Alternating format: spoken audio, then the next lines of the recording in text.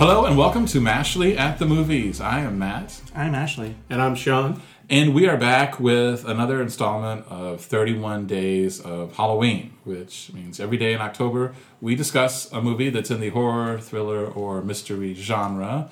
And we're welcoming back Sean today. It's good to be back. Thanks for having me, guys. Thanks for joining us. You did this last year with us and our Christmas movies. Loved it. Had a great time. And today we're going to talk about The Evil Dead, which was directed by Sam Raimi, and it is also Sam Raimi's birthday today. So Ashley's going to talk to us about The Evil Dead.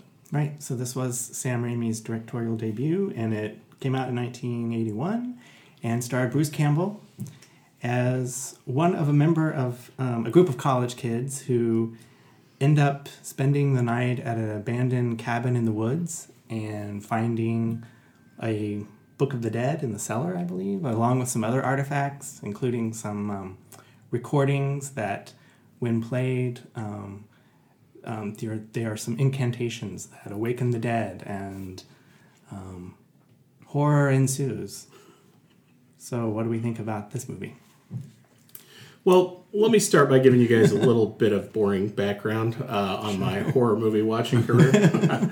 So, when I was in 7th or 8th grade, probably between 7th and 8th grade, as a kid interested in horror films, I used to buy Fangoria magazine. I don't know if you guys are familiar with it. But in the small town of Wapella, the grocery store offered Fangoria magazine. So, like many kids my age, I kind of became obsessed with horror films. And by reading the magazine, you got to know the legendary titles of the day.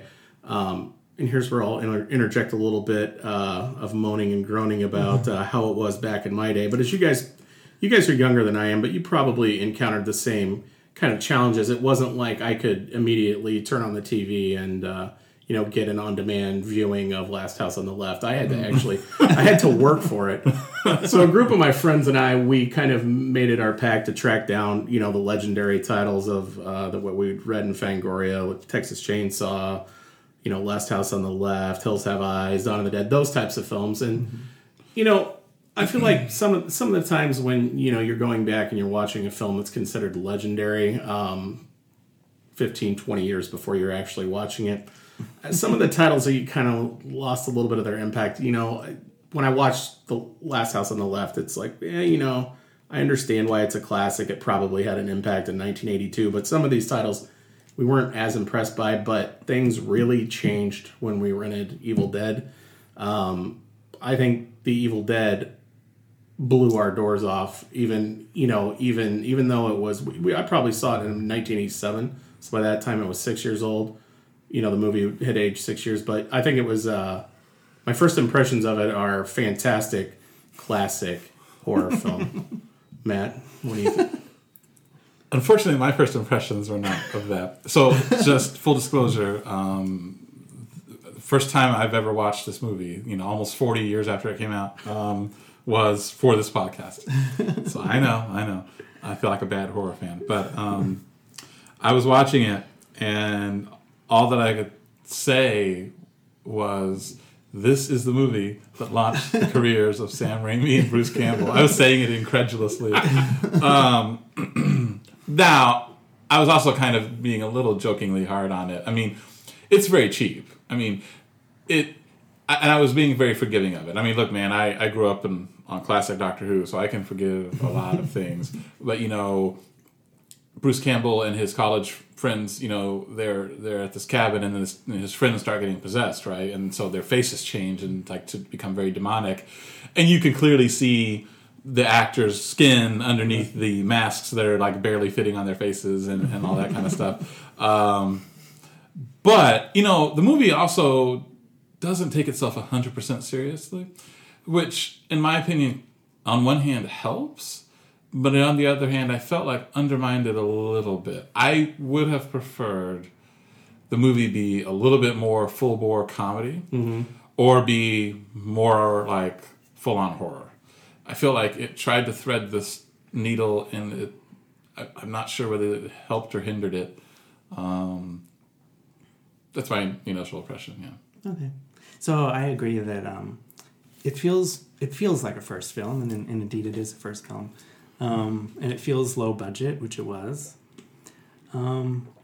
But I'll say I was genuinely scared, and it manages to build suspense and maintain suspense, and I was very apprehensive. This was the first time I'd seen this movie too, and I was very apprehensive because I always heard about how gory it is, and if you listen to this podcast, I'm the gore police. I don't really appreciate it, and this movie though it is very gory. It's very bloody. Yeah, but to me it was so cartoonish almost. Yeah, it did not bother me at all. In fact, it made me laugh more than it made me recoil. Yeah. So ultimately that didn't bother me, and I think I don't know how much of the humor that I found in it was intentional, but I think some of it is definitely intentional. I think there's definitely this dark humor that was intended. But overall I enjoyed it actually. I thought some of the performances were kind of amateurish. Sure. And the dialogue wasn't great. But, for a horror film, I think it worked. Yep. Well, allow me to retort. I do think it's funny, and it was something I was thinking of on the way over here, how heavily our reviews rely on when you saw a movie. Yeah. So, you started out with, both of you guys said, this was your first viewing of it. And mine, like I said, was 86 or 87. And I think it's funny because I had almost the complete opposite reaction as you guys did. So when I'm watching it, I don't know, I was probably 11 or 12 whenever I was watching it at the time. But I just thought, so like to use a rock and roll analogy, and the rock and roll analogies are very boring, I know. But like, I always feel like horror films are like the punk rock of like cinema. I feel like they're kind of edgy, a little fast, independent, etc. But even within the horror films, there's layers, right? So, like, The Shining came out in 1980, right, the year before. Mm-hmm. So, The Shining, if it was a punk rock band, is like The Clash. Sure, they're punk rock, but everybody knows The Clash. You know The Clash. Like, should I stare? Should I go? So, Kubrick had a budget. Kubrick had a big budget. He was a well-established filmmaker. He could do whatever he wanted. Raimi is like a lower level of punk, like a hardcore band that sells like 500 copies of a record. Like, this is true, like, independent filmmaking. He's a guy from Michigan. I feel like he delivered, like, I feel like The Evil Dead starts pretty much right out of the gate and doesn't stop. I feel like the performances are hammy, yeah, but they're amateurs, and so, I'll forgive it. I will forgive that, but I just feel like don't you feel like Raimi's editing and cinematography for the time was pretty inventive? Like, he uses the spinning camera techniques. He uses really quick cuts. I feel like all of that was really fantastic. I feel like the makeup at the time, look at Dawn of the Dead's makeup was like, if you're a zombie, you're blue or you're gray. Practical special effects back in the day weren't perfect, but by God, I prefer them 1,000,000 to 1 of what I saw in The Evil Dead over CGI. I just think that I just think it's like a warmer effect. And I think you guys brought up the comedy, and I think, I'm pretty sure that it was intentional. Have you seen any more of the series? Because they become more and more like Three Stooges-esque as we progress. I've heard that, but this is the only Evil Dead that I've seen. So I think that the touch of the humor was intentional, and it was definitely black humor, like you said, Ashley. Mm-hmm. But I mean, Evil Dead 2, it's basically, I won't say a comedy, but I mean, it's really slapsticky. And I think that the comedy in Evil Dead 1 was intentional, but I really think he meant it as more of a horror film. And for me, it still continues to deliver to this day. I love the effects. I love like the pencil to the heel twist. Yeah. I love this movie. It's probably in my top 10 horror films of all time, to be honest with you. So I had a visceral, very visceral reaction as a kid, and I continue to kind of watch it every couple of years. I own a couple of copies of it. I just think Sam Raimi's a kid from the Midwest that impressed me with this kind of very punk rock debut film. I couldn't give it higher marks. I mean, I really cherished this movie. No. Well, you might be talking me up on it, but I will tell you there's 3 things that I wanted to point out that I did like before they leave my mind here. But so one of them is the cinematography, I think. For the budget that they had and for what it was, I thought it was good. The second was there's a lot of... So every time they kind of want to represent the I guess, the evil in the woods that's kind of traveling around the cabin area and all that. It's basically a camera. Yeah. The camera's zooming around, and you see it from the vantage point of the camera. And it's weird because that, to me, could get old, but it didn't with this. Yeah. There's actually one point where I did remind myself, like, oh, this is actually just somebody with a camera doing that. But it was really effective for me. Now, that coupled with the sound effects that they used for that. So I thought that was really effective. And then third, I'm not going to lie and pretend like that these are fully fleshed out characters. I mean, even Bruce Campbell's character, Ash, I mean, he's the one we see the most of, but even he's not a fully drawn person. But that being said, like, I still cared about what was happening to him. Yeah. And I felt bad for, like, when his girlfriend, turned into a demon or whatever, and he was trying to deal with that. And, like I said, they weren't terribly well drawn out, but I still, was sad when things happened to him, Yeah. I thought the movie did a really good job of creating and maintaining this unnerving atmosphere, like around the cabin and around in the woods. And I just really liked the setting and how it was shown. You mentioned some of the sound effects. I thought the sound design was actually really good. Really good, yeah.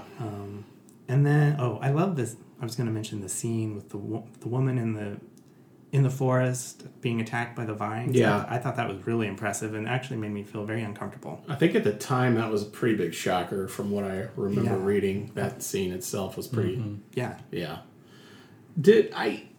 I swore Barry Sonnenfeld, he wasn't even the Coen brothers cinematographer. I thought he had something to do with this. I know that somehow Raimi and the Coens they'd worked on stuff. Well, I noticed that Joel Coen was an editor on this. Was he listed as an editor? Yeah, and I feel like you can feel like it's got that Midwest wink type of. I feel some like of the last shot with the camera was very reminiscent of Blood Simple. Yeah. Sorry to be so and I film nerdy, but and I love Blood Simple too, and I agree. And I'll say, Ashley Williams, Ash's character is probably one of my top 10 favorite film characters of all time. I mean, to me, this film lives on a different plateau than a lot of others, and I don't know, it could be just rose-colored memories, but it's one of my favorite film series, and I was psyched to get to this. I could talk about it for another half hour. I'll wrap my thoughts up with it. I really, really like this movie a lot, and I really like the entire series.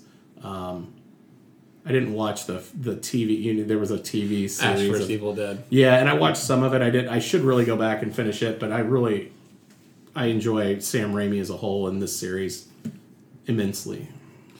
There's a local escape room in the town where we live. It's called CU Adventures in Time and Space, and they have one of their rooms is basically based on The Evil Dead.